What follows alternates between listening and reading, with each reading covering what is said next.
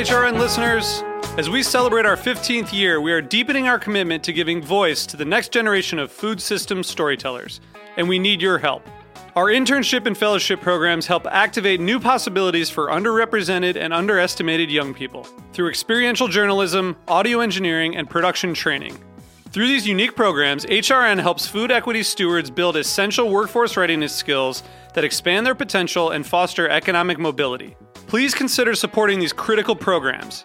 And with a minimum donation, you can be entered to win a dinner for two at an amazing restaurant in one of 8 cities and tickets to a concert at a great venue in one of those cities. We have incredible partners across the country who have donated, as they also share our passion for helping to educate the next generation of food systems storytellers. Check out heritageradionetwork.org/15 to donate and enter to win today. That's heritageradionetwork.org/15 to donate and enter to win today. And make sure you donate before March 31st. Thank you.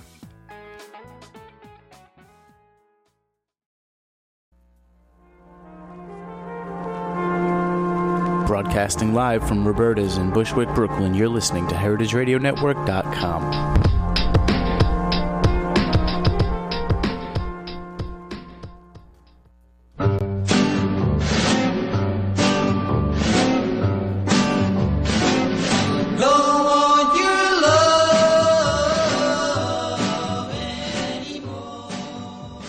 Hey, it's Let's Eat In with Kathy Irway, your host. That's me. And we're at Heritage Radio Network at Roberta's Pizza as usual. It's a gorgeous, summery Monday in March still. Don't know what's going to happen in the summer. We'll have to see.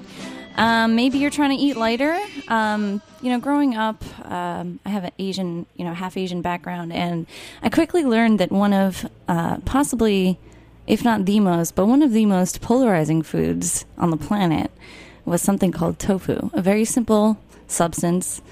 We'll have an expert here to talk a little bit more about that because she is awesome. She is the cookbook author of the upcoming, or just released, that is, Asian Tofu. Andrea Nguyen, how are you? Are you there?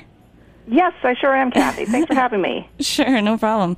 So Andrea is also a great cookbook author. She has written Into the Vietnamese Kitchen, which was nominated for 3 James Beard and IACP Cookbook Awards. You've written Asian Dumplings, another great cookbook, and this is your 3rd. It sure is, and it's different from Into the Vietnamese Kitchen and Asian Dumplings because it's more of like a combines personal stories, interviews, sort of like a journalistic tone, as well as like a do-it-yourself component, and lots of techniques, as well as just really great recipes to help people feel that tofu is not so polarizing, right? I sure hope so. By the way, Andrea is speaking from California, San Fran, yes, right now? I sure am. I'm from Santa Cruz right now. All right. So have you been touring a bit for the book, or going? Mostly in the state of California. I'll be coming to New York at the end of next week.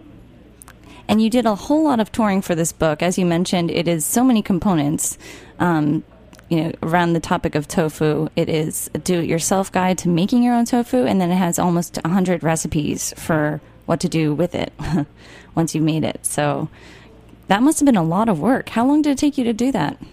It was over 2 years, and it was when you write books, it's a 6 to 7 day a week commitment. The way that I write, because I get obsessed, and it's all about the obsession, isn't it? And so once you get started, I realize with making tofu, and I want people to know that you do not have to make tofu from scratch for most of the recipes in this book, but there is something absolutely wonderful about tofu that is freshly made, because it is like homemade bread or fresh cheese or something like that. It's just absolutely wonderful. But most people in Asia and of Asian descent do not make their own. But in the United States, we don't have access to like really super fresh tofu. So I took it upon myself to see if I could make it, and I thought that I would have to like go and apprentice at a little tofu shop or something. And it's the first time out, I was like, my God, I just made tofu, and then I just kept making it. And after I got it out of my system, I started buying it again because I used to eat tofu on like just a regular basis growing up. And I started asking people I know and reading through cookbooks and stuff. And And there are just a gazillion tofu recipes out there. And there's a lot of ways to make it. Ones that I think would be really interesting to people. That's so cool.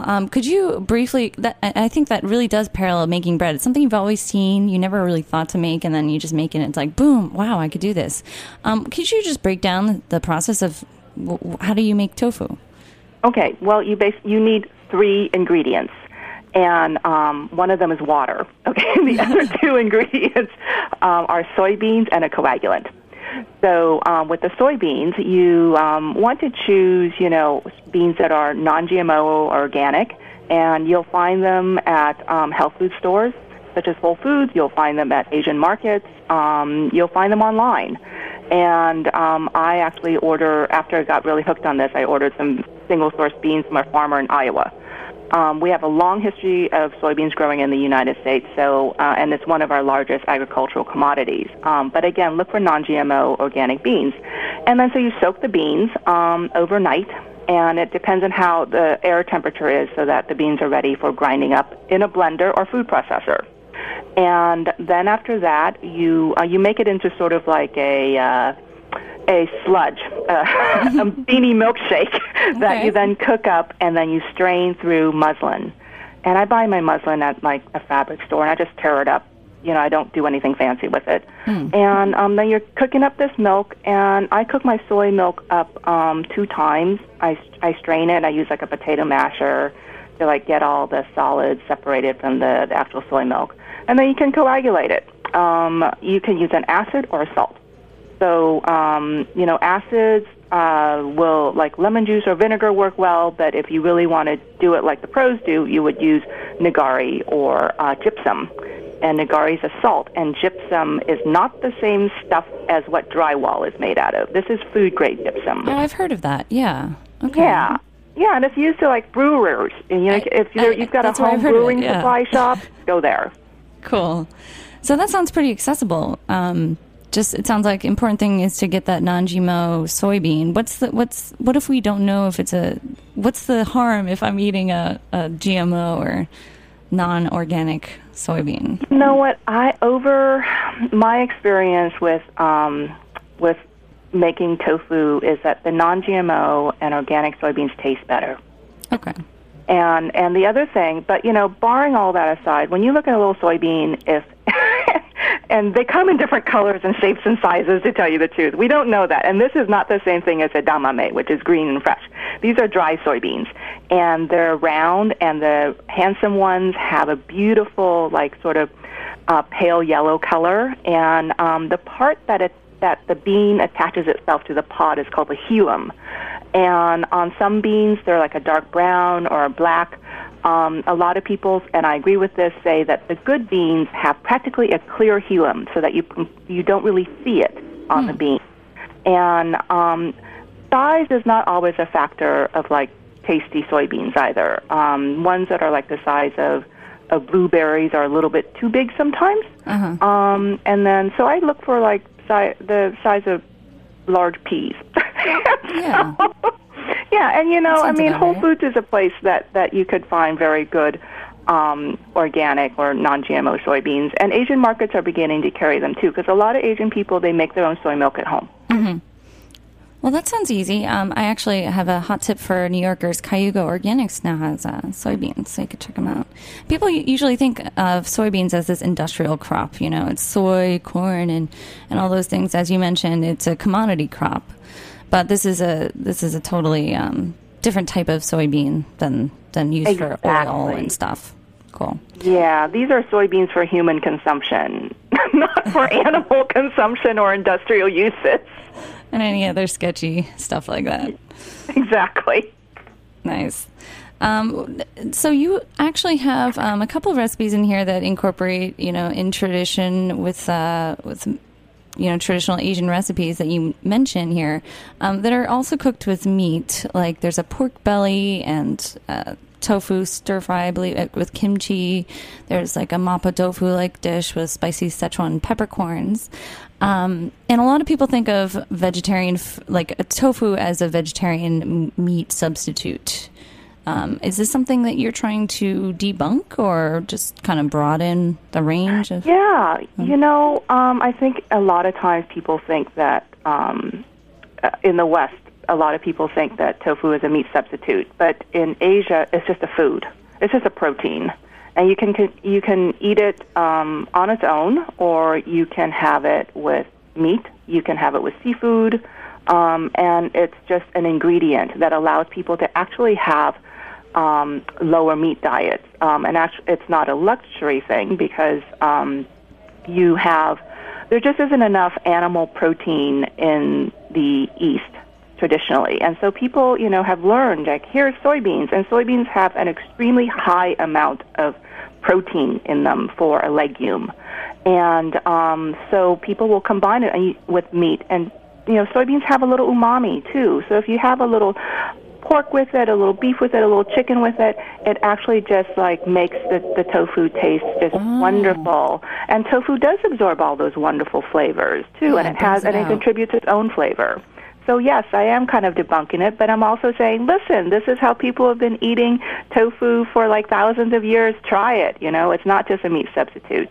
Right, and the process is so simple. It's nothing mysterious, and it's actually very similar to making cheese, sounds like. But how come other cultures outside of Asia haven't really embraced tofu or bean curds of other side? How did that happen? I think tofu's just had a bad PR plan, okay? Because you just said bean curd. That's just a yucky sounding term for it, right? And then sometimes people call it bean cheese, which just sounds really weird. And so finally, now we're coming into just saying just tofu, and which is a Japanese term for it. And then it's just this white block, more or less. And you're looking at it and you're like, what the hell do I do with this? Right. And then there's been this whole thing of in the 1970s of turning it into lasagnas and putting cheese sauce on it, and really not letting people just haven't figured out sort of the ways that tofu's been used where it came from, which is in Asia. Mm-hmm. And so this is a book that presents tofu in traditional as well as modern guises in Asia, because it's a food that is eaten by a whole heck of a lot of people over there. And so you've got, and as well as Asians who are living abroad and who've grown up with it. So that's why the cookbook includes recipes that are traditional, like the mapo tofu, and then it includes things like those okra donuts that are just really popular in Tokyo. Okra donuts, you said? Yeah, they're donuts that are made from the leaves left over from making soy milk. Oh, that's really clever. It's totally cool. And then there's this Indian recipe for where you take super firm tofu, which is so dense you can practically throw it back and forth between your hands, and you grate it, and then you combine it with ground up cashews and condensed milk, and you cook it up, and then you add cardamom, and you press it out into a little thin layer, and you cut it up into an Indian barfi fudge. Wow, that is a really new one for me. I know. Well, this is the thing, is that when I started looking into tofu, I was like, oh my God, there are all of these cool things that you can do with it that I didn't even know about. Did you have to kind of like nudge your publishers to be like, no, really, tofu is good? Well, you pick an editor who is friendly to the concept. Gotcha. Well, I hear this a lot, talking about myths, debunking. I don't like the texture of tofu. And I'm like, well, which did you have? There's so many different types, which you so well prove in this book. Like this, from silken tofu to probably the most polarizing substance in the world, stinky tofu in Taiwan. I know. Well, there are many different kinds, and when you go to the supermarket, just what we see in the tubs, the most common kinds, can be confusing because there's silken, which is where, like making cheese, as you pointed out, Kathy, you take the soy milk and then you coagulate it, and then it separates into curds and whey. Well, with silken tofu, the curds and whey are never separated. And so they're just like solidified together, which is why it has that very it's almost like a pudding that you can... Like a Jell-O, yeah. Exactly. And sometimes it feels like Jell-O, which is unfortunate because it's a little bit too hard. But if you try like silken tofu that's a little bit, on the softer, tender side, that's really great.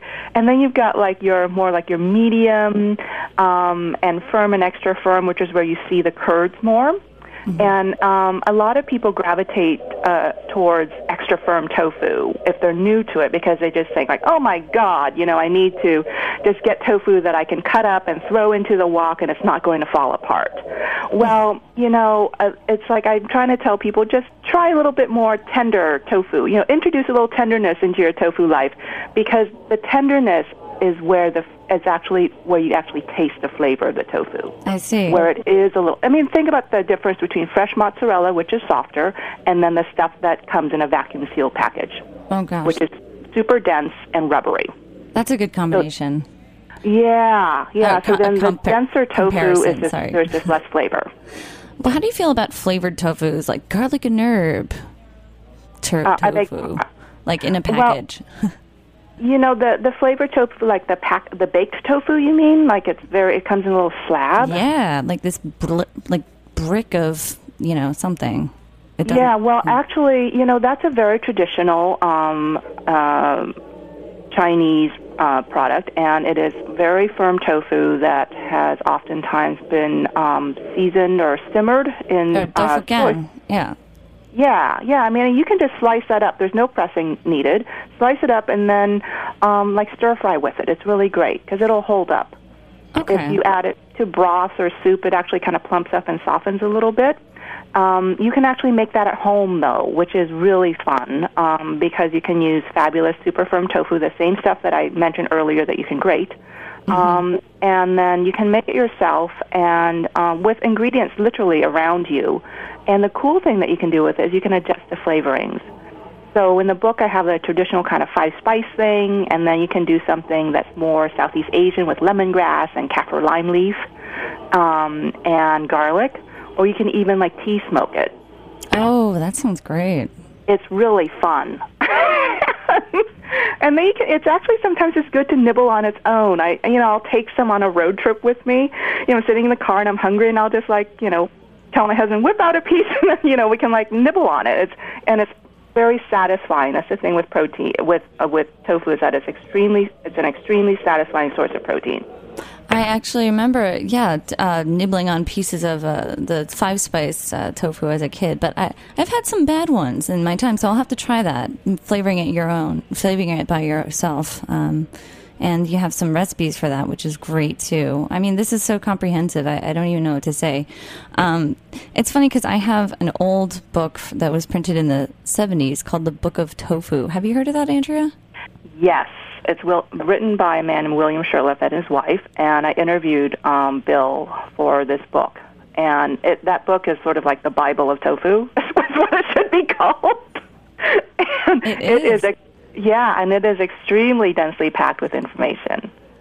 That it was like a cultural guide to tofu. So and it kind of it sold it as this health food from the East, unlock the secrets of tofu. Why aren't you unlocking it?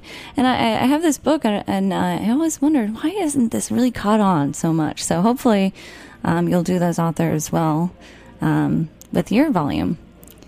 Yeah, it's people have received it quite well, and actually I got an email over the weekend from a couple in New York that got the book, and his wife can't stop talking about it, and they wanted me to help them figure out to make silken tofu in a particular way. So, it's like a couples thing, which is so fun, the concept of this. Like, hey, let's make tofu this weekend. Why not? All right, so we're going to put on a little song that you chose. Can you tell us what you picked? Yes, I picked Otis Redding's Try a Little Tenderness because whenever I think about telling people to try different tofu textures, that if they just choose tofu that has a little bit more tenderness, they'll see that tofu has this amazing ability to absorb flavors and taste fabulous. Awesome. All right, we'll be right back with Andrea Nguyen after this.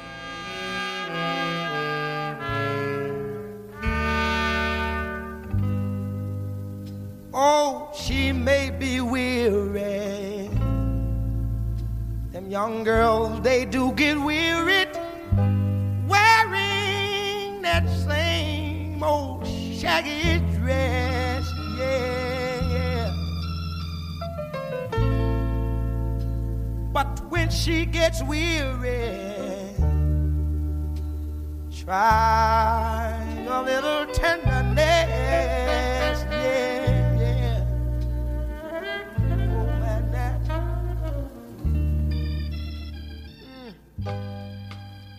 you know. Today's program was brought to you by Fairway Market. Whether you are cooking for one or for a crowd, Fairway Market literally has everything you need for a fantastic meal. But if you don't feel like cooking, no worries. They cater. Check out fairwaymarket.com for more information, and be sure to check the new blog On Our Plate for weekly specials, health tips, and recipes. Without them, try a little tenderness. That's all you gotta do. All right, that was Otis Redding's Try a Little Tenderness. Today we're talking with Andrew Nguyen, author of many books, but actually 3 books, and the newest one is Asian Tofu. Thanks so much for being here again. Thanks, Kathy. Thanks for playing that song, too. Of course, it's a real classic, and I never thought of it with tofu, but now every time I hear it next, I'm going to think, oh, tofu. I know, because otherwise, I think that we could probably write a really great country western song about, like, tofu's gotten such a bad rap, you know? Yeah. Well, I know the book is about Asian tofu, and that's what you're exploring, and you go everywhere in Asia, it sounds like, to kind of gather all the info and the culture about it. But how do you think that tofu can be incorporated into Western cuisine, or should it? Can it? Totally. Like, for example, one of the cool things I discovered was, there are a lot of American chefs who are doing wonderful things with tofu. For example, is this only on the West Coast? I feel robbed now. No. Yeah, and and for example, Douglas Keene out in Healdsburg in California has a vegetarian tasting menu at his Michelin 2-star restaurant, and he has this wonderful tofu dish on there, and it's completely vegan. And he went to Kyoto, learned a particular technique of combining Dijon mustard and miso, and applied it to tofu, and it's a fabulous little dish. Dijon mustard and miso. What a great idea. I know. And and you can have little things, little tofu dishes along with a regular meal. There's this great recipe in the book for a soy milk and tofu hot pot, and it's completely white, but I describe it as like clam chowder without the clams. Because they've, the way that it's made, there's so much umami in it, because there's, really great dashi, as well as a soy milk that is as rich as heavy cream. Uh-huh. And then you've got your silken tofu in it, so you've got rich upon rich. And you can, good soybeans, what you get to do when you make tofu and soy milk at home is that you get to fiddle around and control the amount of water in it, and that's all that this is about. Hmm. You've got your soybeans, you've got your water, and a tofu maker would then vary the amount of water in there and use different kinds of coagulants to get the tofu that he wants. And so this particular recipe that I developed after having this tofu tasting menu in Tokyo, it was like a kaiseki of tofu. And it was just absolutely phenomenal. And I thought to myself, that's so elegant. Why couldn't you serve that as part of a broader meal? And it doesn't necessarily have to be Asian. Mm-hmm. There's another recipe that is a tofu steak burger that I learned from a chef and restaurateur in Taiwan. And he actually grew up in California. And he takes a slab of tofu, he marinates it in sort of a teriyaki sauce, and then he grills it, and then he puts it in a hamburger bun and tops it with all the regular hamburger fixings, including bacon.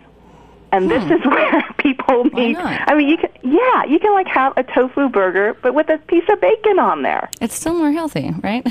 Yeah, and it's still healthy. You don't have to feel guilty. You're eating less meat, and as I said, it's extremely satisfying. You there's only like so much tofu that you can eat before you feel like, wow, I'm really full. Mm-hmm. So Yeah. what do you think is the first recipe somebody should try from your book if they're a tofu hater? If they're a tofu hater, I would direct them to that little tofu steak burger. Okay. Which is actually I had a number of recipe testers, and one of the recipe testers is married to a tofu hater.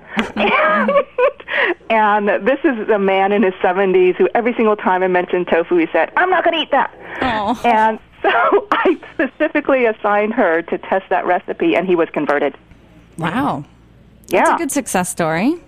Yeah, no, I was quite proud, and I didn't say anything about it, and now he just kind of looks at me and he says, well, I'll eat tofu, any kind of tofu that you make. Mm-hmm.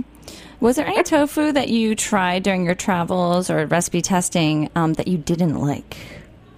I have to say that the stinky tofu that I tried in Taiwan was very odd, and it was compelling. Let's just put it that way. It is compelling. And it's just, it's not fermented. It's actually marinated in like this brine that has all these various herbs and spices in it. And did you figure out how actually to make it while you were there? No, I did not, because it was the kind of thing where I thought, you know what, I'm just going to leave that alone. I've only got so much space in the book, Kathy, so, you want to pick things that people are actually going to make. and the book actually includes a recipe for fermented white tofu, which is widely used in Chinese and Southeast Asian cooking. So that was like more worth, showing people how to make. But stinky tofu, no way. Yeah. And this stuff was like, it's a very popular street food, particularly in Taiwan. And yeah, if you deep fry it and then you grill it and slap some satay sauce on it and pickled vegetables, I'll eat it. But I'll eat maybe like one piece, but I really can't eat like more than that. It's definitely an acquired taste. It is, and there are people who absolutely love it, and I appreciate that, and they grew up with it, and they crave it. But it's something that was just so compelling, and it's hard to get in the United States too, And I think to myself, well, I wouldn't want to. I never put anything in my book that I wouldn't be able to tolerate over and over again, to tell you the truth, because I make these things so many times. So if I can withstand it, if my husband and my friends can withstand it, then I'm like, yeah, this is it. Not even withstand it, but enjoy it, which is more important. Right. That's probably a good idea. Well, thank you for doing that. So I have to ask you the question of the day, which is, and it doesn't have to involve tofu, what would be your ultimate vision of a date meal, a romantic date meal? A romantic date meal with tofu? It doesn't have to.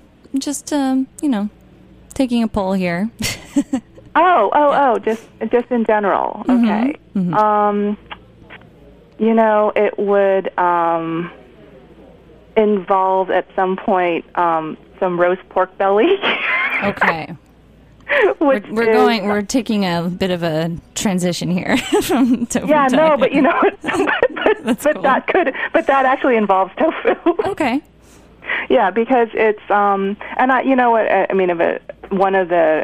I would start with that soy milk hot pot that I mentioned earlier, because it is very rich and satisfying. But then this pork belly, which is a huge piece of pork belly that you cut into like long chunks. I get it with a bone, and then I score it, and then I rub it with red fermented tofu, which is a Chinese roast meat seasoning, and it's sweet and salty, and it turns food this mahogany red color. And then I let it air dry in the fridge, and then I roast it. And the roasting method at the end gets the skin really like bubbly and crisp. And is it marinated? It's really good. So it's a fermented tofu chili sauce that is No, it's actually this stuff comes in a jar, and if you can imagine, sort of like blue cheese cut up into 1-inch husky 1-inch cubes, and so this is where tofu gets it gets aged and fermented so that it turns in. Yeah, it's just like aging cheese. Yep. Yeah. And you use that in sparse amounts and crumble it up into whatever. Exactly. It's merely a seasoning. It's not. I mean, some people will eat a cube in sparing amounts with like some rice or something like that, but you wouldn't just pop one into your mouth and eat it. No. Mm-hmm. Yeah. So tofu many ways in there. That sounds like a fun dish. Yeah, and if I would fry tofu and then have it with some bubbly. you can't argue with fried food. Anything fried with bubbly goes well. All right, very good answer. Andrew, what are you gonna publish next? So you got dumplings, check. Tofu, check. Vietnamese, check. Yeah. I'm not quite sure. There are a couple of things on the table right now, and publishing has changed a lot. And one of the cool things about the dumpling and the tofu book is that they've both been released as enhanced ebooks too. Mm-hmm. And so that's where there's like video, and the tofu enhanced ebook has these like travel logs. There are instructional videos in there where I show you how to do things, practical things like coagulating the soy milk for tofu making. But then there's like this travel aspect, practically like tiny little documentaries that I have in there. And so I think that I would like to bridge my work to include a little bit more of that, because the kind of things that I do, I demystify things, I debunk things, and they seem so exotic, but they're not. And so part of my ability to convey that message is to use multimedia. And, so like the tofu book, there are a lot of travel images that I took while I was researching. And so the digital arena allows you to incorporate that in terms of video and audio components. So, yeah, there are a lot of stuff happening in publication, so I'm just trying to figure out where I can best fit in, and also, continue to make a living, right? Mm-hmm. Well, it sounds like you're on to a good start here with all those travelogues and the tofu books. I'm excited to watch. One question, is there a video of you trying to eat more than one bite of stinky tofu that I can watch? Unfortunately not, because I was holding the flip cam. All right, gotcha. That's always fun to watch. Anyway, I don't know why we have to talk about like the most appalling type of tofu when your book has so many not so much. Yeah, you know what? I mean, it's not appalling. It's just an acquired taste. And for the people who like stinky tofu, they like fall over. It's like durian, Right. And so, I gave it a try several times, and I think that for people who grew up with it, that's their thing. Well, thank you so much for bringing the best from Asian tofu to this cookbook. I can't wait to share it with more people, and now I kind of want to do a tofu dinner. That could be fun.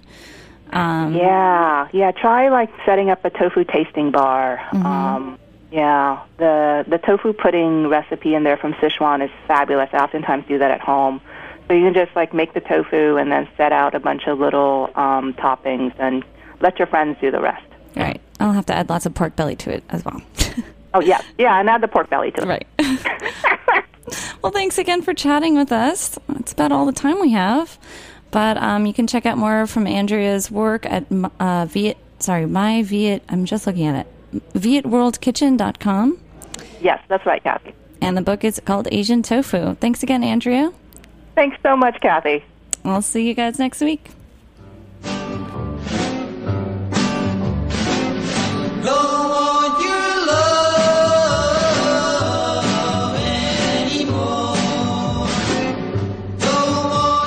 Thanks for listening to this program on the Heritage Radio Network.